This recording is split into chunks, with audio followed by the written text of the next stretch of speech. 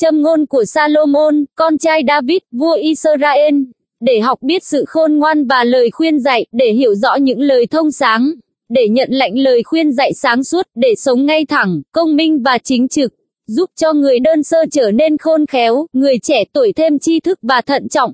Người khôn ngoan sẽ nghe và tăng thêm kiến thức, người hiểu biết sẽ tìm được lời hướng dẫn.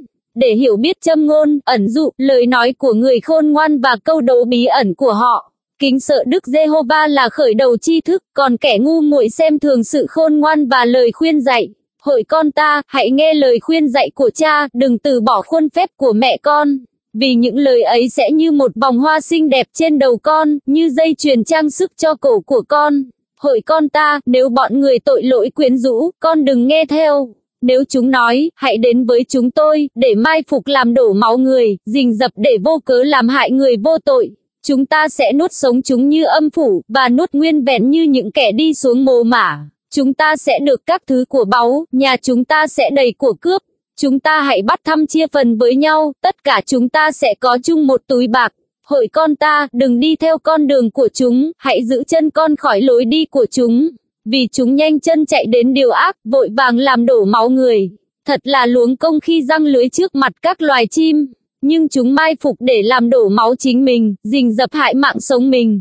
Đó là số phận của những kẻ tham lợi bất nghĩa, lợi ấy cướp đi mạng sống của kẻ được nó. Sự khôn ngoan kêu lớn tiếng ngoài đường phố, cất tiếng vang dội nơi quảng trường.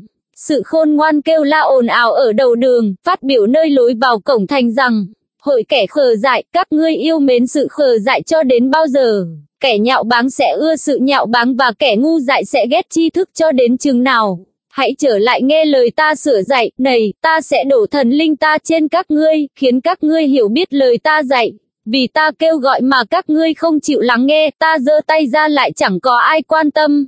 Nhưng các ngươi đã bỏ hết lời ta khuyên dạy, không chịu nhận lời của trách của ta. Nên ta sẽ cười lúc các ngươi gặp tai ương, và chế giễu khi các ngươi kinh hãi. Khi nỗi kinh hoàng xảy đến thình lình như gió bão, tai ương ập đến như bão tố cuồng phong, và sự ngặt nghèo, cùng khốn giáng trên các ngươi. Bây giờ chúng sẽ kêu cầu ta, nhưng ta không đáp lời, sáng sớm chúng sẽ tìm ta, nhưng không gặp được. Chính vì chúng ghét tri thức, không chọn sự kính sợ Đức Giê-hô-va, cũng không muốn theo sự khuyên dạy ta, và chê bai các lời ta của trách. Vì vậy, chúng phải gánh hậu quả việc mình làm, và chuốc lấy mọi điều mình toan tính. Vì sự bội nghịch của kẻ ngu dốt sẽ giết chúng, và sự yên ổn của kẻ dại dột sẽ làm hại chúng. Nhưng ai chịu nghe ta hẳn sẽ sống an lành, sẽ được an toàn, không sợ tai họa nào. Hỡi con ta, nếu con tiếp nhận lời ta dạy và trân trọng tuân giữ các điều răn của ta, lắng tai nghe điều khôn ngoan, hướng lòng con về sự thông sáng. Phải, nếu con cầu xin sự thông sáng và cất tiếng khẩn nài sự hiểu biết, nếu con tìm nó như tìm tiền bạc, kiếm nó như kiếm báu vật kín dấu, bây giờ con sẽ hiểu biết sự kính sợ Đức Giê-hô-va và tìm được tri thức về Đức Chúa Trời. Vì Đức Giê-hô-va ban cho sự khôn ngoan, từ miệng Ngài ra điều tri thức và thông sáng. Ngài dành sự khôn ngoan thật cho người ngay thẳng, Ngài là thuận đỡ cho người sống chính trực, để bảo vệ con đường của người công chính và giữ gìn các lối của thánh đồ Ngài. Bây giờ con sẽ hiểu biết sự công chính và công minh, sự chính trực và mọi đường lối tốt đẹp. Vì sự khôn ngoan sẽ vào lòng con, tri thức sẽ làm linh hồn con vui thích, tính thận trọng sẽ canh giữ con, sự thông sáng sẽ luôn bảo vệ con, để giải thoát con khỏi đường kẻ ác, cứu con khỏi kẻ nói lời gian tà, và khỏi kẻ từ bỏ con đường ngay thẳng mà đi theo các lối tối tăm, là kẻ vui sướng khi làm điều ác, thích thú sự đồi trụy của kẻ ác. Chúng quanh co trong các lối đi, và lầm lạc trong các nẻo đường mình. Sự khôn ngoan cứu con khỏi dâm phụ, là người đàn bà xa lạ buông lời quyến rũ, kẻ đã lìa bỏ người bạn đời của tuổi thanh xuân và quên giao ước của Đức Chúa Trời mình. Vì nhà nó chìm xuống cõi chết, đường lối nó dẫn đến chốn âm ti. Mọi kẻ đến với nó đều không trở lại, chẳng một ai đạt được con đường sự sống. Sự khôn ngoan sẽ khiến con đi trong đường người lương thiện và noi theo các lối người công chính. Vì người ngay thẳng sẽ được định cư trong xứ, và người trọn vẹn sẽ còn ở đó luôn luôn. Nhưng kẻ gian ác sẽ bị dứt khỏi xứ, kẻ bất trung sẽ bị xua đuổi khỏi quê hương. Hỡi con ta, chớ quên lời ta khuyên dạy, lòng con hãy giữ các điều răn của ta, vì nó sẽ cho con được gia tăng tuổi thọ và được an khang thịnh vượng. Đừng để sự nhân từ và sự chân thật lìa bỏ con, hãy đeo nó vào cổ, ghi nó nơi bia lòng con. Như vậy trước mặt Đức Chúa Trời và loài người, con sẽ tìm được ân huệ và sự khôn ngoan thật. Hãy hết lòng tin cậy Đức Giê-hô-va, đừng nương cậy nơi sự thông sáng của con. Hãy nhận biết Ngài trong mọi đường lối của con, chính Ngài sẽ san bằng các nẻo con đi. Đừng khôn ngoan theo mắt mình, hãy kính sợ Đức Giê-hô-va và lìa khỏi điều ác. Như vậy rốn con sẽ được lành mạnh và xương con được cứng cáp. Hãy lấy tài sản và hoa lợi đầu mùa của con mà tôn vinh Đức Giê-hô-va. Như thế, nhà kho của con sẽ đầy lúa mì, và hầm ép rượu của con sẽ tràn rượu mới.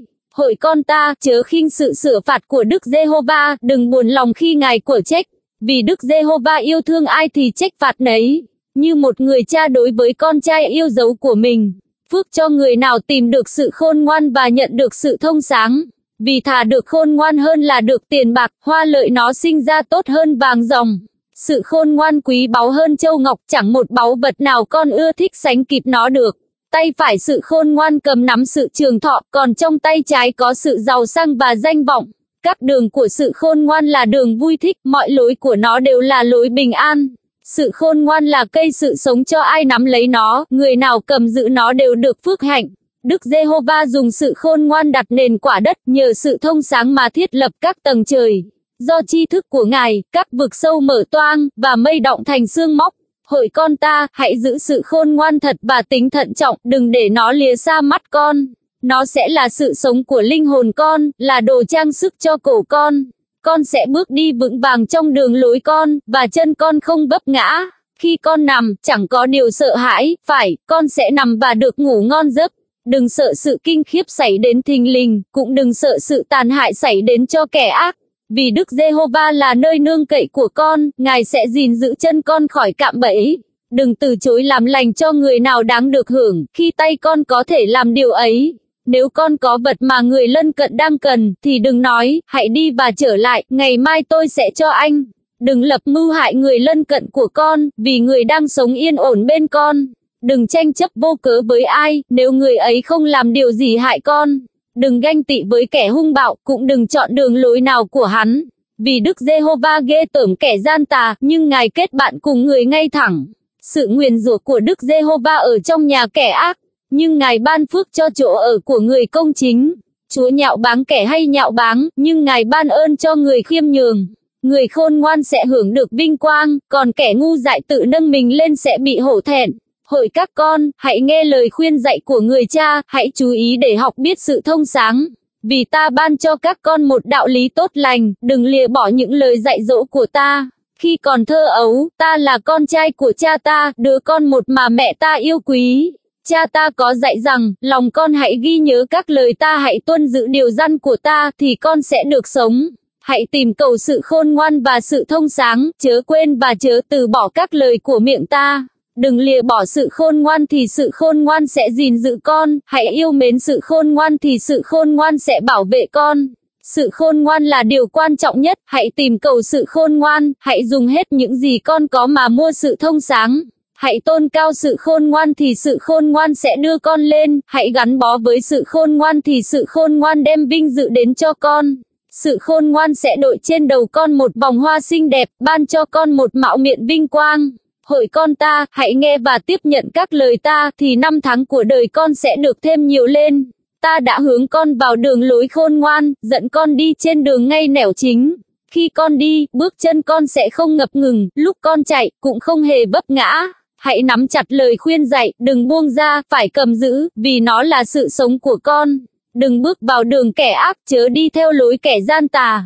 Hãy tránh xa đường ấy, đừng đi ngang qua nó, hãy quay lưng, cứ thẳng bước mà đi. Vì chúng không chợp mắt nếu chưa làm điều ác, không thể ngủ yên khi chưa gây vấp ngã cho ai.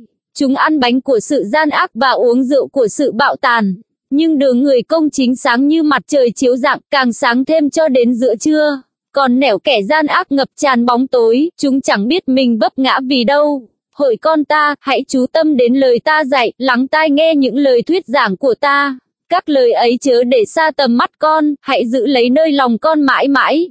Vì những lời ấy là sự sống cho ai tìm được nó, là sức khỏe cho toàn thân của họ. Hãy cẩn thận giữ tấm lòng của con hơn hết, vì các nguồn sự sống do nơi nó mà ra. Con hãy dẹp bỏ miệng lưỡi gian tà, và tránh xa đôi môi giả dối. Đôi mắt con hãy nhìn ngay phía trước, mí mắt con hướng thẳng trước mặt con. Hãy san bằng các nẻo của chân con, để mọi đường lối con được vững chắc. Đừng quay sang bên phải hay bên trái, phải giữ chân con khỏi chốn gian tà. Hỡi con ta, hãy chú tâm đến sự khôn ngoan ta, hãy lắng tai nghe lời thông sáng của ta, để con giữ được sự thận trọng, và môi con bảo tồn tri thức. Vì môi kẻ dâm phụ tiết ra mật ngọt, miệng lưỡi nó trơn hơn dầu, nhưng cuối cùng, nó đắng như ngải cứu, sắc như gươm hai lưỡi. Đôi chân kẻ dâm phụ đi vào cõi chết, các bước nó dẫn xuống âm phủ. Nó không hướng đến con đường sự sống, các lối nó lầm lạc mà nó chẳng biết. Vậy bây giờ, hỡi các con, hãy lắng nghe ta, đừng từ bỏ các lời của miệng ta. Hãy giữ đường lối con cách xa nó, đừng đến gần lối vào nhà nó. Kẻo con trao thanh danh mình cho người khác và nộp 5 tháng đời con cho kẻ bạo tàn. Kẻo người ngoài sẽ được no nê tài sản của con, và công lao con sẽ vào nhà kẻ xa lạ. Đến cuối cùng, con phải rên xiết khi thân xác con bị tiêu hao.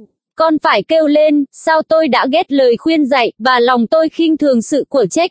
Sao tôi không vâng lời thầy giáo, và chẳng lắng tai nghe những người dạy dỗ mình. Tôi chịu hầu hết mọi tai ương giữa hội chúng và cộng đoàn. Hãy uống nước hồ con chứa, và nước chảy từ giếng của con. Có nên để cho các nguồn nước của con chảy tràn ra ngoài, và các dòng suối của con tuôn nơi công cộng không? Hãy để chúng thuộc riêng về con, đừng bao giờ chia sẻ với người xa lạ. Nguyện nguồn mạch con được phước. Hãy vui thích với người vợ con cưới lúc thanh xuân. Như nai cái đáng yêu và sơn dương duyên dáng, nguyện ngực nàng làm con luôn thỏa mãn, và tình yêu nàng khiến con say mê mãi mãi. Hỡi con ta, sao con lại say mê dâm phụ và ôm ấp người đàn bà xa lạ? Vì các đường nẻo của con người ở trước mặt Đức Giê-hô-va, Ngài san bằng mọi lối đi của họ. Kẻ ác sẽ bị chính tội ác mình bắt lấy, và bị dây tội lỗi mình trói buộc. Nó sẽ chết vì không nghe lời khuyên dạy, và lạc lối vì quá điên rồ. Hỡi con ta, nếu con bảo lãnh cho người lân cận mình, nếu con đưa tay cam kết với người xa lạ, thì con bị trói buộc vì lời miệng mình đã hứa, và vướng mắc vì lời miệng con đã nói ra. Vậy hỡi con ta, vì con đã rơi vào tay người lân cận, hãy làm điều này để tự giải cứu mình. Hãy đi, hạ mình và nài nỉ người lân cận con. Đừng cho hai mắt con ngủ, hoặc mí mắt con chợp lại. Hãy tự giải cứu mình như linh dương thoát khỏi tay thợ săn, như chim thoát khỏi tay người đánh bẫy. Hỡi kẻ lười biếng, hãy đến với loài kiến, xem xét cách nó sống để học khôn.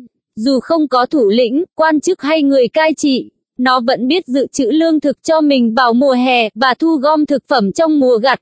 Hỡi kẻ lười biếng, ngươi còn nằm mãi cho đến bao giờ? Chừng nào ngươi mới thức giấc? Ngủ một chút, chợp mắt một chút, khoanh tay nằm nghỉ một chút, thì sự nghèo khổ sẽ đến với ngươi như kẻ trộm cắp, cảnh túng thiếu sẽ tấn công ngươi như kẻ cướp có vũ trang. Kẻ vô lại, kẻ độc ác, là kẻ ăn không ngồi rồi, miệng buông lời dối trá. Hắn nháy mắt, khều chân, và dùng ngón tay ra hiệu. Lòng đầy gian tà, hắn mưu toan điều ác, lúc nào cũng gieo điều tranh cãi. Vì thế, tai họa thình lình ập đến trên hắn, trong phút chốc, hắn bị suy sụp không phương cứu chữa. Có 6 điều Đức Giê-hô-va ghét và 7 điều Ngài ghê tởm. Mắt kiêu ngạo, lưỡi dối trá, tay làm đổ máu vô tội. Lòng mưu toan những việc ác, chân vội vàng chạy đi làm điều dữ. Kẻ làm chứng gian và nói điều dối trá, người gieo tranh cãi giữa anh em. Hỡi con ta, hãy tuân giữ lời gian bảo của cha, đừng từ bỏ các lời dạy dỗ của mẹ con. Hãy luôn ghi tạc nó vào lòng con và đeo nó nơi cổ con. Khi con bước đi, nó sẽ hướng dẫn con, lúc con ngủ, nó sẽ gìn giữ con, và khi con thức dậy, nó sẽ trò chuyện với con. Vì điều răn là ngọn đèn, luật pháp là ánh sáng, và sự của trách khuyên dạy là con đường sự sống. Để giữ con khỏi người đàn bà gian ác và khỏi lời đường mật của dâm phụ. Lòng con chớ thèm muốn nhan sắc nó, đừng để ánh mắt nó chinh phục con. Vì người ta có thể thuê gái mại dâm bằng giá một ẩu bánh, còn người đàn bà ngoại tình làm mất cả linh hồn quý giá. Có ai để lửa trong người mà áo quần không bốc cháy? Có ai bước trên than lửa đỏ mà chân lại không bị phỏng chăng? Kẻ đến với vợ người lân cận mình cũng vậy, bất cứ ai đụng đến nàng hẳn không khỏi bị trừng phạt. Chẳng ai coi khinh kẻ trộm khi nó ăn cắp để thỏa mãn cơn đói. Dù vậy nếu bị bắt gặp, nó phải bồi thường gấp 7 lần, và phải nộp hết tài sản trong nhà mình.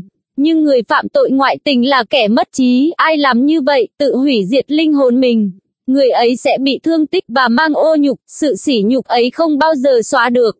Vì người chồng sẽ ghen tuông giận dữ, lúc báo thù chẳng chút xót thương. Anh ta không chấp nhận bất cứ giá đền bù nào, dù con có đút lót bao nhiêu, cũng một mực chối từ. Hỡi con ta, hãy gìn giữ các lời ta và giấu các điều răn của ta trong lòng con. Hãy tuân thủ các điều răn của ta thì con sẽ được sống, và hãy giữ lời dạy dỗ của ta như con ngươi của mắt con. Hãy buộc chặt nó vào ngón tay con, khắc ghi nó trên bia lòng con. Hãy nói với sự khôn ngoan, ngươi là chị em ta, và gọi sự thông sáng là bà con mình.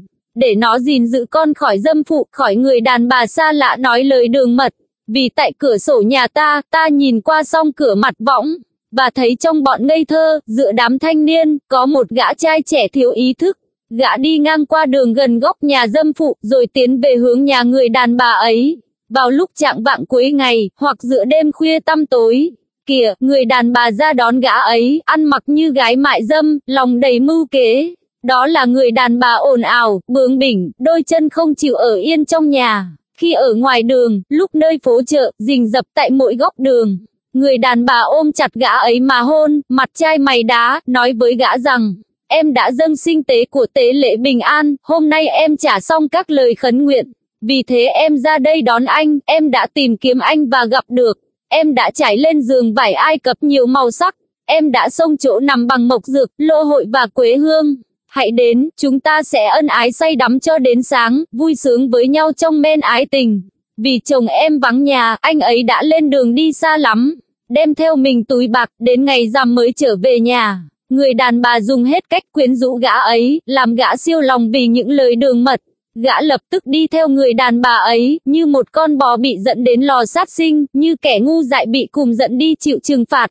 Cho đến khi một mũi tên xuyên qua gan gã ấy, như con chim vội sa vào lưới, mà không ngờ rằng đó là cạm bẫy bắt lấy sự sống mình. Vậy bây giờ hỡi các con ta, hãy lắng nghe, hãy lưu tâm đến lời ta dạy bảo. Lòng con đừng hướng về con đường người đàn bà ấy, chớ lạc vào các lối nó. Vì người đàn bà ấy đã làm nhiều người gục ngã, và vô số người bởi nó mà bị diệt vong. Nhà người đàn bà ấy là đường vào âm phủ, dẫn xuống chốn tử vong. Chẳng phải sự khôn ngoan đã kêu gọi, và sự thông sáng đã lên tiếng sao? Sự khôn ngoan đứng trên các đỉnh cao, bên đường phố, tại các giao lộ, gần bên cổng, nơi lối vào thành, bên thềm cửa, sự khôn ngoan kêu to. Hỡi con người, ta kêu gọi các ngươi, và tiếng gọi của ta hướng về con cái loài người. Những người ngây thơ hãy học biết sự khôn khéo, những kẻ ngu dại hãy học biết lẽ khôn ngoan.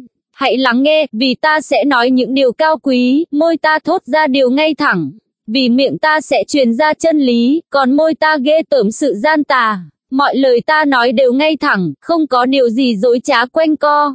Tất cả đều rõ ràng cho người nào hiểu biết, và ngay thẳng cho người nào tìm được sự tri thức. Hãy đón nhận lời khuyên dạy của ta thay vì bạc, tiếp nhận tri thức hơn là vàng nguyên chất. Vì sự khôn ngoan có giá trị hơn châu ngọc, mọi báu vật đều không sánh kịp. Ta là sự khôn ngoan ở chung với sự khôn khéo, ta tìm được tri thức và sự thận trọng.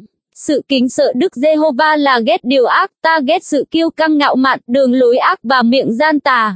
Mưu lược và sự thông sáng đều thuộc về ta, ta là sự hiểu biết, năng lực thuộc về ta. Nhờ ta, các vua cai trị và các quan chức cao cấp đưa ra phán quyết công bằng. Nhờ ta, các thủ lĩnh và giới quý tộc biết cách lãnh đạo, tất cả đều cai trị một cách công chính. Ta yêu những người yêu mến ta, người hết lòng tìm kiếm ta sẽ gặp ta. Sự giàu có và danh vọng, thịnh vượng lâu dài và sự công chính đều ở với ta. Bông trái ta tốt hơn vàng, hơn cả vàng ròng, hoa lợi của ta quý hơn bạc nguyên chất. Ta bước theo đường công chính, ở giữa các nẻo ngay thẳng, để ban của cải cho những người yêu mến ta, và làm đầy các kho tàng của họ. Đức Giê-hô-va đã có ta từ buổi ban đầu theo cách của Ngài, từ thuở xa xưa, trước mọi công trình của Ngài. Ta đã được lập nên từ trước vô cùng, từ ban đầu, trước khi có địa cầu. Lúc chưa có các vực sâu, chưa có nguồn nước dồi dào, thì ta đã được sinh ra. Trước khi núi non được hình thành, và có các đồi cao, thì đã có ta. Ngay cả trước khi Đức Giê-hô-va dựng nên mặt đất, những cánh đồng và hạt bụi đầu tiên của quả đất. Khi Ngài thiết lập các tầng trời, và đặt khung vóm trên mặt vực sâu, thì có ta ở đó. Khi Ngài vững lập các tầng mây trên cao, khiến các nguồn nước dưới vực thẳm tuôn chảy. Định ranh giới cho biển để nước không tràn ra khỏi giới hạn Ngài định, và khi Ngài lập nền móng địa cầu, thì ta ở bên Ngài như người thợ cả. Hàng ngày ta là niềm vui của Ngài, và luôn luôn vui vẻ trước mặt Ngài. ta vui vẻ với thế giới có người ở của Ngài và vui thích với dòng dõi loài người. Vậy bây giờ, các con ơi, hãy nghe ta, phước cho người nào tuân giữ đường lối ta. Hãy nghe lời khuyên dạy và sống khôn ngoan, đừng buông lỏng nó.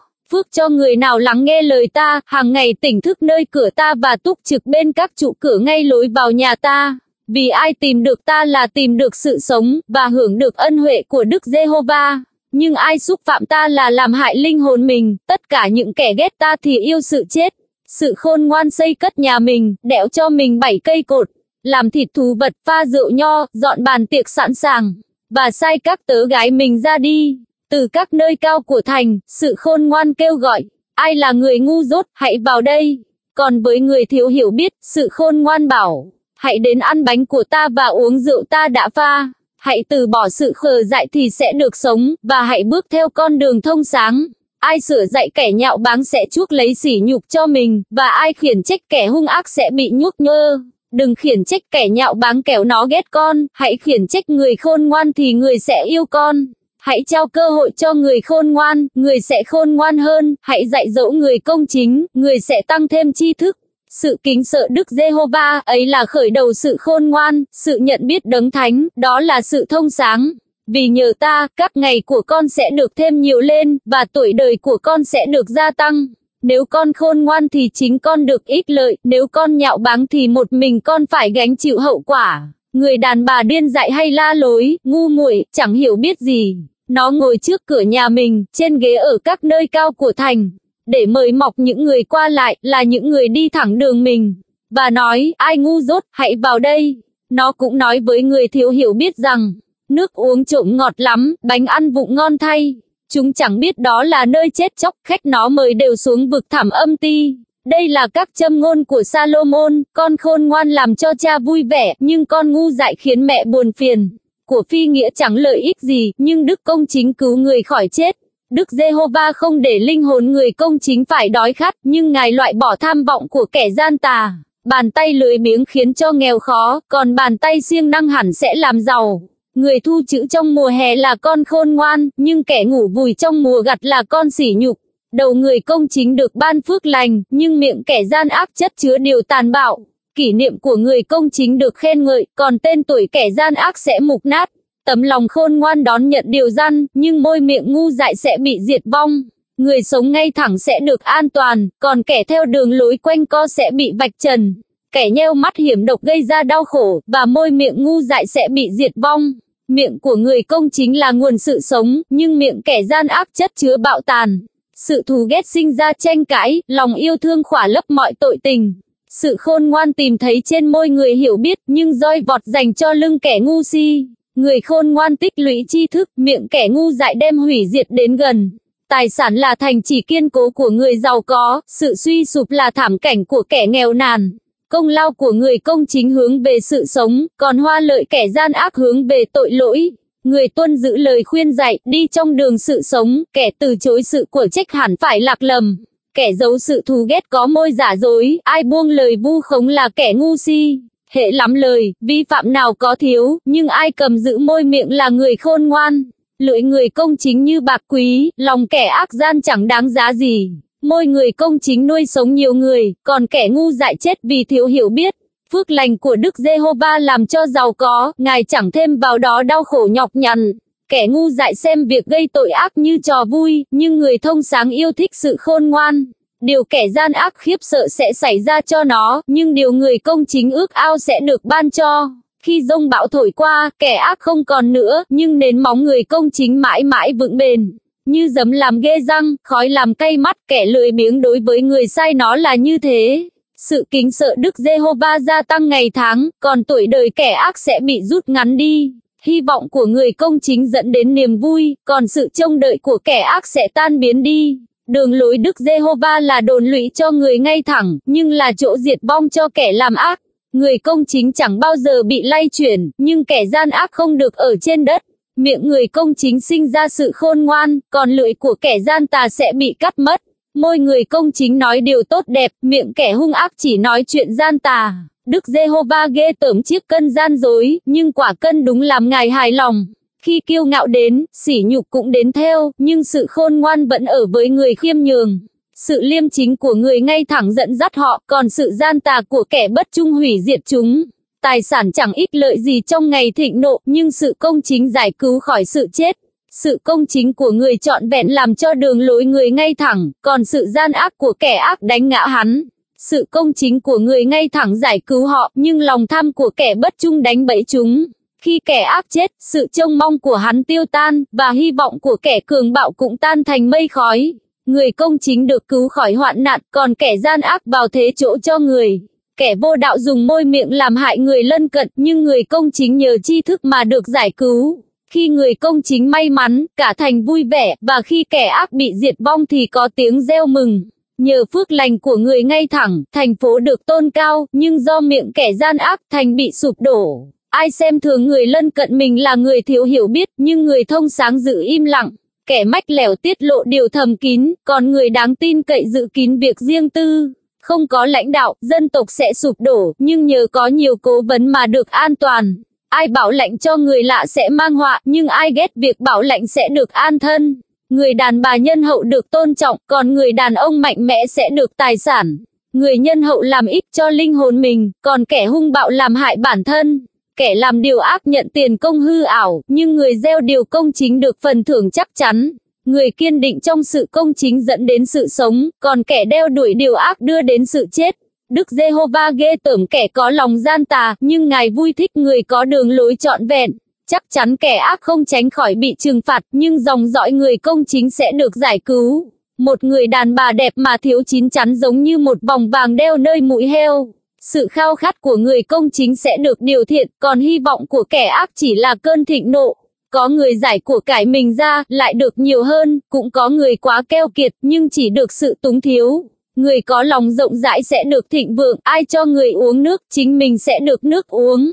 Dân chúng nguyền rủa kẻ đầu cơ lúa gạo, nhưng chúc phước cho người bán nó ra. Ai tìm điều thiện sẽ gặp ân huệ, ai đeo đuổi điều ác sẽ đến bên mình.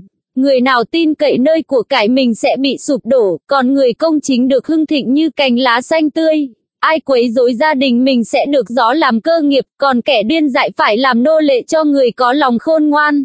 Trái của người công chính là cây sự sống, người khôn ngoan chinh phục được nhiều linh hồn. Nếu người công chính được báo đáp trên đất này, thì kẻ gian ác và tội lỗi phải bị báo trả nhãn tiền. Ai yêu sự sửa phạt là yêu tri thức, ai ghét sự của trách là kẻ ngu dại. Người lành nhận được ân phúc từ Đức Giê-hô-va, nhưng kẻ âm mưu điều ác bị Ngài kết tội. Loài người không thể nhờ gian ác mà được đứng vững, nhưng cội rễ của người công chính không bị lay chuyển. Người vợ đức hạnh là mạo miệng cho chồng, còn vợ làm xấu hổ khiến chồng như mục nát trong xương. Tư tưởng của người công chính là đúng đắn, âm mưu của kẻ ác đều là lừa gạt. Lời kẻ ác rình rập làm đổ máu, nhưng miệng người ngay thẳng giải cứu người. Kẻ ác bị đánh đổ, chúng không còn nữa, nhưng nhà người công chính vẫn đứng vững. Một người được khen ngợi tùy theo sự khôn ngoan mình, còn kẻ có lòng gian tà sẽ bị coi khinh. Thà làm một người tầm thường mà có đầy tớ còn hơn kẻ tự tôn mà lại thiếu ăn. Người công chính chăm lo cho sự sống của bầy gia súc mình, nhưng lòng thương xót của kẻ ác là sự hung bạo. Ai cày đất mình sẽ được lương thực dư dật, còn ai đi theo kẻ lười biếng là kẻ thiếu hiểu biết. Kẻ ác tham muốn của phi nghĩa, nhưng cội rễ của người công chính sinh bông trái.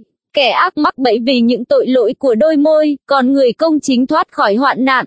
Một người sẽ được đầy tràn phước hạnh nhờ kết quả của môi miệng mình, và mỗi người sẽ được báo trả tùy theo việc tay mình đã làm. Đường lối của kẻ ngu dại vốn ngay thẳng theo mắt nó, nhưng người khôn ngoan lắng nghe lời khuyên dạy. Kẻ ngu dại bộc lộ ngay lòng giận dữ, nhưng người khôn khéo bỏ qua điều làm sỉ nhục mình. Nhân chứng thật nói ra điều công chính, còn kẻ chứng gian chỉ nói chuyện lọc lừa. Lời nói bừa bãi khác nào nhát gươm đâm, nhưng lưỡi người khôn ngoan đem lại sự chữa lành. Môi chân thật bền vững đời đời, còn lưỡi dối trá chỉ tồn tại trong chốc lát. Lòng dạ kẻ mưu ác chứa đầy sự lừa đảo, nhưng tấm lòng người hòa giải tràn ngập niềm vui. Chẳng có sự tổn hại nào xảy đến cho người công chính, nhưng tai họa phủ đầy trên kẻ gian ác. Môi dối trá là điều ghê tởm đối với Đức Giê-hô-va, còn người hành động chân thật làm vui lòng Ngài. Người khôn khéo chẳng khoe khoang tri thức, lòng kẻ ngu dại bộc lộ sự điên rồ. Tay siêng năng sẽ nắm quyền cai trị, còn tay lười biếng thì phải phục dịch. Sự lo âu trong lòng làm cho con người suy sụp, nhưng một lời lành khiến lòng vui vẻ. Người công chính dẫn lối cho bạn mình, còn đường kẻ ác khiến họ lạc lầm. Kẻ lười biếng không nướng thịt đã săn được, nhưng người siêng năng được tài sản quý báu. Trên đường công chính có sự sống, bước đi trên lối nó không có sự chết. Con khôn ngoan nghe lời khuyên dạy của cha, nhưng kẻ nhạo báng không chịu nghe lời của trách. Nhờ bông trái của môi miệng mà một người được hưởng điều lành, còn tham vọng của bọn xảo trá là sự hung bạo. Người canh giữ môi miệng giữ được mạng sống mình, nhưng kẻ hở môi quá luôn bị thất bại. Lòng kẻ lười biếng thèm muốn mà chẳng được gì, còn lòng người siêng năng sẽ được thỏa mãn. Người công chính ghét lời dối trá, kẻ gian ác đáng bị ghê tởm và hổ thẹn. Sự công chính bảo vệ người sống ngay thẳng, nhưng sự gian ác đánh đổ kẻ phạm tội. Có kẻ làm ra vẻ giàu mà chẳng có gì hết, cũng có người làm ra vẻ nghèo lại có nhiều của cải. Giá chuộc mạng sống một người là của cải của người ấy, nhưng người nghèo chẳng thèm nghe lời đe dọa. Ánh sáng của người công chính reo vui, nhưng ngọn đèn của kẻ gian ác lại vụt tắt. Sự kiêu ngạo chỉ sinh ra điều tranh cãi, còn sự khôn ngoan ở với người chịu nghe lời khuyên dạy. Của phi nghĩa sẽ sớm hao mòn, nhưng ai khéo tay thu góp thì của cải sẽ gia tăng. Hy vọng bị hoãn lại khiến lòng đau đớn, nhưng ước mơ được thành là cây sự sống. Kẻ xem thường lời dạy hẳn phải trả giá, còn người kính trọng giới răn chắc chắn được ban thưởng. Lời dạy của người khôn ngoan là nguồn sự sống, giúp người nghe thoát bẫy tử vong. Sự thông sáng thật được hưởng ân huệ, nhưng đường của kẻ xảo trá đầy gian nan. Tất cả người khôn khéo đều hành động theo tri thức, nhưng kẻ ngu muội lộ ra điều điên dại. Sứ giả gian ác rơi vào tai họa, còn khâm sai trung tín đem lại sự chữa lành. Ai bỏ qua lời khuyên dạy sẽ bị nghèo khổ và sỉ nhục, nhưng ai đón nhận lời của trách sẽ được tôn trọng. Ước mơ được thành làm cho tâm hồn êm dịu, lìa bỏ gian tà là điều kẻ ngu dại gớm ghê. Ai giao tiếp với người khôn sẽ trở nên khôn ngoan, nhưng kẻ làm bạn với bọn ngu dại sẽ bị tàn hại. Tai họa đuổi theo kẻ có tội, còn phước lành là phần thưởng của người công chính. Người lành để lại gia sản cho con cháu mình, nhưng của cải kẻ có tội để dành cho người công chính. Đất do người nghèo khai phá sinh ra nhiều lương thực, nhưng sự bất công quét sạch lương thực ấy đi. Người nào kiêng roi vọt là ghét con cái mình, nhưng ai thương con sẽ sớm lo sửa dạy nó. Người công chính được ăn uống no nê, còn bụng kẻ ác phải bị đói lả. Người nữ khôn ngoan xây dựng nhà mình, nhưng người đàn bà ngu dại dùng tay phá hủy nó. Người sống ngay thẳng kính sợ Đức Giê-hô-va, còn kẻ theo đường lối quanh co khinh bỉ Ngài. Trong miệng kẻ ngu dại có cây roi dành cho sự kiêu ngạo, nhưng môi người khôn ngoan bảo vệ người. Ở đâu không có bò, nơi đó máng cỏ trống không, nhưng nhờ sức bò, hoa lợi dồi dào. Chứng nhân trung thực không hề nói dối, còn kẻ chứng gian thốt ra lời lẽ điêu ngoa. Kẻ nhạo báng tìm khôn ngoan mà không gặp, nhưng người hiểu biết dễ dàng gặp tri thức. Hãy tránh xa kẻ ngu dại, vì con chẳng học được tri thức nơi môi miệng nó. Cái khôn của người khôn khéo là hiểu rõ đường lối mình, nhưng sự điên rồ của kẻ ngu dại là sự lừa dối. Kẻ ngu dại coi thường tội lỗi, người ngay thẳng được Chúa ban ơn. Nỗi cay đắng của tâm hồn chỉ lòng mình biết, niềm vui trong thâm tâm đâu chia sẻ được với người ngoài. Nhà kẻ gian ác sẽ bị phá hủy, nhưng trại người ngay thẳng sẽ được hưng thịnh. Có một con đường dường như chính đáng cho loài người, nhưng cuối cùng nó thành ra nẻo sự chết. Ngay cả trong lúc cười cợt, lòng vẫn buồn thảm, và cuối cùng cuộc vui là nỗi sầu khổ. Kẻ tái phạm sẽ nhận hậu quả theo đường lối của mình, còn người lành sẽ hưởng kết quả của việc mình làm. Kẻ ngây thơ tin hết mọi điều, nhưng người thận trọng xem xét bước đi của mình. Người khôn ngoan sợ điều ác và tránh xa, nhưng kẻ ngu dại thì liều lĩnh và bất cẩn. Người nóng vội hành động điên dại, còn kẻ âm mưu điều ác sẽ bị ghét. Kẻ ngây thơ được sự điên dại làm cơ nghiệp, nhưng người khôn ngoan được đội vương miện bằng tri thức. Kẻ dự phủ phục trước mặt người lành, và kẻ gian ác chầu trực trước cửa người công chính. Người nghèo khó, ngay cả láng giềng cũng ghét, nhưng người giàu có thì được nhiều người thương. Ai khinh bỉ người lân cận là phạm tội, còn ai thương xót người nghèo khó thì có phước. Kẻ mưu toan điều ác lại chẳng lầm lạc sao. Còn người định làm điều thiện gặp nhân từ và chân thật. Mọi công lao đều đem đến ích lợi, nhưng lời nói suông chỉ mang lại cảnh nghèo nàn. Vương miện của người khôn ngoan là sự giàu có, còn vòng hoa của kẻ ngu dại là sự điên rồ. Chứng nhân chân thật cứu nhiều mạng sống, nhưng kẻ nói dối chỉ là phỉnh gạt. Trong sự kính sợ Đức Giê-hô-va có nơi nương cậy vững chắc, và con cái Ngài sẽ được một nơi ẩn náu. Sự kính sợ Đức Giê-hô-va là nguồn sự sống, giúp con người tránh khỏi cạm bẫy sự chết. Dân chúng đông đảo là vinh quang của vua, thiếu dân, kẻ cai trị cũng phải sụp đổ. Người chậm nóng giận thì đầy sự thông sáng, nhưng kẻ hay nóng tính tăng lên sự điên rồ. Tấm lòng bình tĩnh là sự sống của thân xác, còn sự ghen ghét làm mục nát trong xương.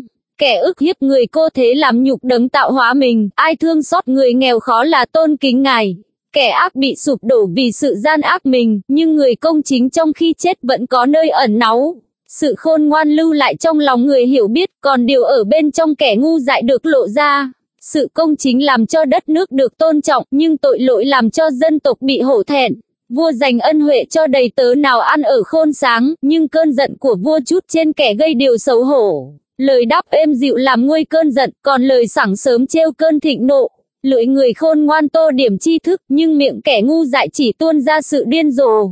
Mắt của Đức Giê-hô-va ở khắp mọi nơi, xem xét kẻ gian ác và người lương thiện. Lưỡi hiền lành là cây sự sống, nhưng lưỡi gian tà làm tan nát tâm linh.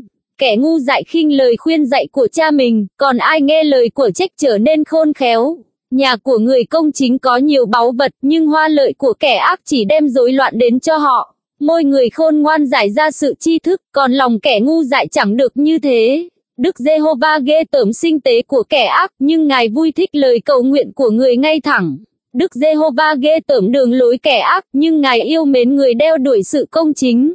Hình phạt nặng nề dành cho kẻ bỏ đường ngay thẳng, còn kẻ ghét lời của trách sẽ phải chết mất.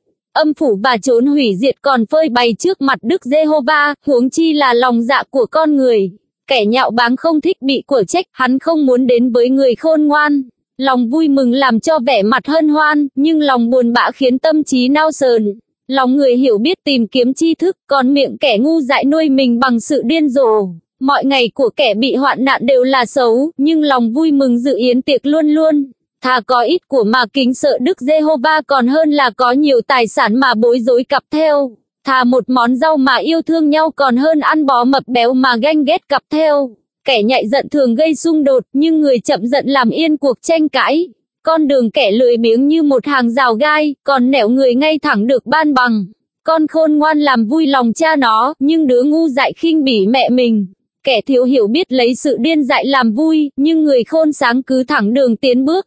Thiếu bàn bạc, chương trình đành phải hỏng, nhờ có nhiều cố vấn, kế hoạch sẽ thành công. Miệng khéo đáp khiến người vui vẻ, lời nói đúng lúc thật tốt đẹp biết bao. Con đường sự sống dẫn người khôn ngoan đi lên, để tránh khỏi âm phủ ở dưới thấp. Đức Giê-hô-va đánh đổ nhà kẻ kiêu ngạo, nhưng Ngài giữ vững ranh giới người góa bụa. Tư tưởng gian ác là điều ghê tởm đối với Đức Giê-hô-va, nhưng lời thanh sạch được đẹp lòng Ngài. Kẻ tham lợi phi nghĩa gây rối rắm nhà mình, còn ai ghét của hối lộ sẽ được sống. Lòng người công chính suy nghĩ cách trả lời, nhưng miệng kẻ gian ác buông ra điều dữ. Đức Giê-hô-va ở xa kẻ ác, nhưng Ngài nghe lời cầu nguyện của người công chính. Ánh sáng của mắt khiến lòng vui vẻ, tin tốt lành làm xương cốt cứng mạnh. Người nào lắng nghe lời của trách của sự sống sẽ được ở giữa những người khôn ngoan. Ai khước từ lời khuyên dạy là khinh bỉ linh hồn mình, nhưng ai nghe lời của trách đạt được sự thông sáng. Sự kính sợ Đức Giê-hô-va dạy điều khôn ngoan, và sự khiêm nhường đi trước sự tôn trọng. Những toan tính trong lòng là việc của con người, nhưng câu trả lời đến từ Đức Giê-hô-va. Mọi đường lối của con người đều là trong sạch theo mắt mình, nhưng Đức Giê-hô-va đánh giá tấm lòng. Hãy phó thác công việc của con cho Đức Giê-hô-va, thì những lo toan của con sẽ được thành tựu. Đức Giê-hô-va dựng nên muôn vật đều có mục đích, ngay cả kẻ ác cũng là để dành cho ngày tai họa. Đức Giê-hô-va ghê tởm mọi kẻ có lòng kiêu ngạo, chắc chắn nó sẽ không tránh khỏi hình phạt. Nhờ sự nhân từ và chân thật mà tội lỗi được tha thứ, bởi sự kính sợ Đức Giê-hô-va, người ta tránh khỏi điều ác. Khi Đức Giê-hô-va hài lòng về phẩm hạnh của người nào, thì Ngài khiến kẻ thù hòa thuận với người ấy. Thà ít của mà sống công chính còn hơn là nhiều hoa lợi mà sống bất công. Con người hoạch định đường lối mình, nhưng Đức Giê-hô-va chỉ dẫn các bước của người. Sấm ngôn ở trên môi vua, miệng vua sẽ không sai lầm khi xét xử. Cán cân và bàn cân chính xác thuộc về Đức Giê-hô-va, mọi quả cân trong bao là công việc của Ngài. Hành động gian ác là điều ghê tởm cho vua chúa, vì nhờ sự công chính mà ngôi nước được vững bền. Môi miệng công chính khiến vua hài lòng, vua ưa thích lời nói của người ngay thẳng. Cơn giận của vua như sứ giả sự chết, nhưng người khôn ngoan làm nó nguôi đi. Sắc mặt vua sáng ngời, chiếu ra sự sống, ân huệ vua như mây đem lại mưa xuân. Được khôn ngoan, quý hơn vàng dòng biết mấy. Được thông sáng, đáng chuộng hơn bạc biết bao. Con đường người ngay thẳng là tránh xa điều ác, ai canh giữ đường lối mình là giữ linh hồn mình. Sự kiêu ngạo đi trước sự hủy diệt và tính tự cao đi trước sự sa ngã. Thà sống khiêm nhường với người cùng khốn còn hơn là chia của cướp với kẻ kiêu ngạo. Ai giữ theo đạo lý, tìm được ích lợi, và ai trông cậy nơi Đức Giê-hô-va thật phước biết bao. Người có lòng khôn ngoan được gọi là người hiểu biết, lời dịu dàng gia tăng tri thức. Người có được thông sáng tức là có được nguồn sự sống, nhưng sự điên rồ là hình phạt của kẻ ngu dại. Lòng người khôn ngoan dạy dỗ miệng mình, và thêm sự học thức cho đôi môi. Lời nói ân hậu giống như tàng ong, ngon ngọt cho tâm hồn và khỏe mạnh cho xương cốt. Có một con đường dường như chính đáng cho loài người, nhưng cuối cùng nó thành ra nẻo sự chết. Bụng đói khiến người ta làm việc, miệng muốn ăn thúc giục họ phải làm. Kẻ vô đạo mưu toan hại người, trên môi nó như có ngọn lửa hừng. Kẻ gian tà gieo điều tranh cạnh, kẻ phỉ báng chia rẽ bạn thân. Kẻ hung bạo quyến dụ bạn mình, và dẫn người vào con đường không tốt. Kẻ nhắm mắt mưu toan điều ác, kẻ bặm môi thực hiện việc gian tà. Tóc bạc là vương miện vinh quang dành cho người đi trong đường công chính. Người chậm giận thắng hơn dũng sĩ, và ai cai trị lòng mình thắng hơn kẻ chiếm lấy thành. Người ta rút thăm trong vạt áo, nhưng mọi quyết định đến từ Đức Giê-hô-va. Thà một miếng bánh khô mà hòa thuận còn hơn là nhà đầy thịt tế lễ lại tranh cãi nhau. Một đầy tớ khôn sáng sẽ cai trị trên đứa con hư hỏng của ông chủ, và được hưởng cơ nghiệp với các anh em trong nhà. Nồi để luyện bạc, lò để luyện vàng, nhưng Đức Giê-hô-va thử lòng của loài người. Kẻ làm ác hướng lòng về môi gian ác, kẻ hay nói dối lắng tai nghe lưỡi hiểm độc. Ai nhạo báng người bần cùng là sỉ nhục đấng tạo hóa mình, ai vui mừng về tai họa sẽ không tránh khỏi bị trừng phạt. Vương miện người già, ấy là đàn con cháu, còn vinh dự của con cháu, ấy là bậc cha ông. Lời tốt lành không xứng với kẻ ngu dại, môi miệng giả dối lại càng không xứng với bậc vương giả. Của hối lộ giống như viên ngọc thần dưới mắt kẻ sở hữu nó, dù xoay hướng nào hắn cũng thành công. Người nào che đậy lỗi lầm, tìm kiếm tình yêu thương, còn ai nhắc đi nhắc lại vấn đề, chia rẽ tình bạn thân thiết. Lời của trách thấm sâu vào người hiểu biết hơn là trăm roi đánh vào kẻ ngu dại. Kẻ gian ác chỉ tìm cách phản loạn, một sứ giả dữ tợn sẽ được sai đi đánh nó. Thà người ta gặp gấu cái bị cướp con hơn là gặp kẻ ngu dại trong sự điên cuồng của nó. Kẻ nào lấy ác trả thiện, tai họa sẽ không bao giờ lìa khỏi nhà nó. Khởi đầu cuộc tranh chấp như khai nguồn nước chảy, vậy hãy thôi tranh cãi trước khi nó bùng nổ. Người xưng kẻ ác là công chính và kẻ lên án người công chính, cả hai đều ghê tởm đối với Đức Giê-hô-va. Ích lợi gì cho kẻ ngu dại cầm bạc trong tay để mua sự khôn ngoan, khi nó không có lòng ham học. Bạn bè thương mến nhau luôn luôn, và anh em sinh ra để giúp đỡ nhau lúc hoạn nạn. Kẻ thiếu hiểu biết vội vàng giao kết, đứng ra bảo lãnh người lân cận mình. Ai ưa tranh cạnh, ưa điều tội lỗi, ai xây cửa cao, tìm kiếm sự sụp đổ. Kẻ có lòng xảo trá không tìm được phước lành, và ai có lưỡi gian tà sẽ sa vào tai họa. Ai sinh con ngu muội sẽ phải buồn phiền, cha của kẻ ngu dại chẳng vui vẻ gì. Lòng vui mừng vốn là một phương thuốc hay, còn trí nao sờn làm cho xương cốt khô héo. Kẻ ác lén lút nhận hối lộ để làm sai lệch cán cân công lý. Người hiểu biết hướng mặt về sự khôn ngoan, nhưng con mắt kẻ ngu dại ở nơi địa cực. Con ngu muội là điều buồn rầu cho cha và là nỗi cay đắng cho mẹ đã sinh ra nó. Phạt vạ người công chính là không đúng, đánh người đáng kính vì lòng ngay thẳng của họ là sai lầm. Ai nói năng dè dặt là người có tri thức, ai có tính điềm tĩnh là người thông sáng. Khi giữ im lặng, dù người ngu dại cũng được kể là khôn ngoan, người biết kiềm chế môi miệng được xem là thông sáng. Kẻ lập dị tìm kiếm điều mình ưa thích, bất chấp lời khôn ngoan thật. Kẻ ngu dại không ưa thích sự thông sáng, nhưng chỉ muốn bày tỏ ý kiến mình. Khi kẻ gian ác đến, sự khinh bỉ cũng đến, và sự sỉ nhục đồng hành với điều nhuốc nhơ. Lời nói từ miệng loài người như nước sâu thăm thẳm, nguồn khôn ngoan như suối nước tuôn tràn. Thiên vị kẻ ác để ức hiếp người công chính trong khi xét xử là điều không đúng. Môi kẻ ngu dại gây ra cuộc tranh cãi, miệng nó xúi giục chuyện đánh nhau. Miệng kẻ ngu dại làm nó suy sụp, môi nó là cạm bẫy của linh hồn mình. Lời kẻ mách lẻo như miếng ăn ngon, nó thấu xuống ruột gan. Kẻ thả trôi trong công việc mình cũng là anh em của kẻ phá hoại. Danh Đức Giê-hô-va là một pháo đài kiên cố, người công chính chạy đến đó, tìm được nơi trú ẩn an toàn. Tài sản người giàu là thành trì kiên cố của người, là bức tường cao trong trí tưởng tượng của người ấy. Lòng tự cao đi trước sự suy bại, nhưng sự khiêm nhường đi trước sự tôn trọng. Trả lời trước khi nghe, đó là sự điên dại và hổ thẹn cho ai làm như vậy. Tinh thần của một người nâng đỡ người ấy lúc bệnh hoạn, nhưng tinh thần suy sụp thì ai vực dậy được. Lòng người thông sáng đón nhận tri thức, tai người khôn ngoan tìm kiếm sự hiểu biết. Tặng vật của một người dọn đường cho người ấy và dẫn người đến trước mặt kẻ quyền thế. Bên tiên cáo cứ cho mình là đúng, nhưng khi bên kia đến đối chất mới rõ đúng sai. Việc bắt thăm chấm dứt điều tranh tụng và phân giải giữa những kẻ có quyền thế. Lấy lòng một anh em đã bị làm mếch lòng, khó hơn đánh chiếm một thành kiên cố. Sự tranh chấp như thế giống như then cửa đền đài. Bụng được no nê do bông trái của miệng, hoa lợi đôi môi làm cho người no đủ. Sống chết do nơi quyền của lưỡi, người yêu chuộng nó sẽ ăn bông trái của nó. Ai tìm được một người vợ là tìm được một điều phước và hưởng được ân lành từ Đức Giê-hô-va. Người nghèo khẩn khoản nài xin, còn kẻ giàu thì trả lời thô lỗ. Một người có nhiều bạn bè có thể là điều tai hại, nhưng có một bạn thân thiết còn hơn anh em ruột thịt. Thà làm người nghèo khổ mà ăn ở thanh liêm còn hơn là kẻ có môi miệng gian tà, là kẻ ngu dại. Lòng thiếu tri thức chẳng phải là một điều hay, kẻ nào vội vàng bước đi sẽ bị vấp ngã. Sự ngu dại của một người phá hỏng đường lối người, và lòng người lại oán trách Đức Giê-hô-va. Sự giàu có kết nhiều bè bạn, còn người nghèo khó dù bạn cũng lìa xa. Nhân chứng gian không khỏi bị trừng phạt, kẻ buông lời giả dối không sao trốn thoát.